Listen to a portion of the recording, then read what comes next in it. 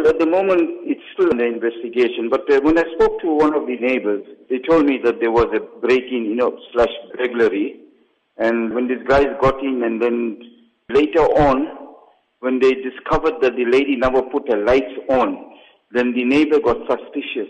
And then when he inquired, then I think her ex-husband came over, and then that's when they discovered that this lady was actually dead. They gagged her mouth, and then they tied her hands at the back. The law enforcement was there together with the other departments.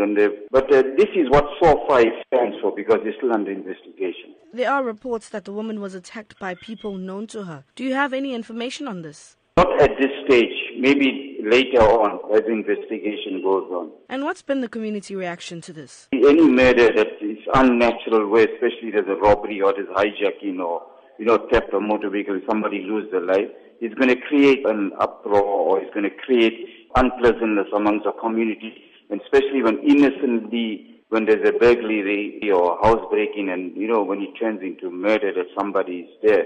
So obviously the community is not happy about it. And then the lady lived alone in the house, you see, not with family members.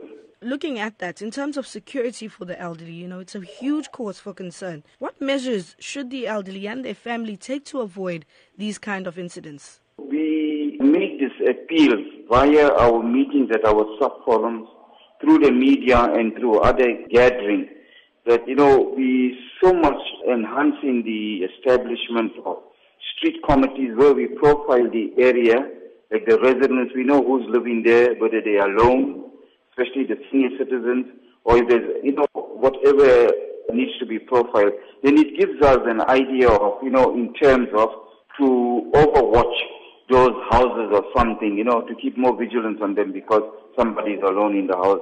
But then again, it boils down that I'm tired of commenting on, the apathy amongst our people, you see now.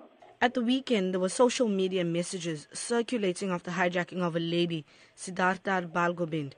What can you tell us about this? It got us worried straight away, but also what has given us some hope that, the vehicle was recovered, she was recovered, and her family went and fetched her, and she was reunited with her family, and she's safe.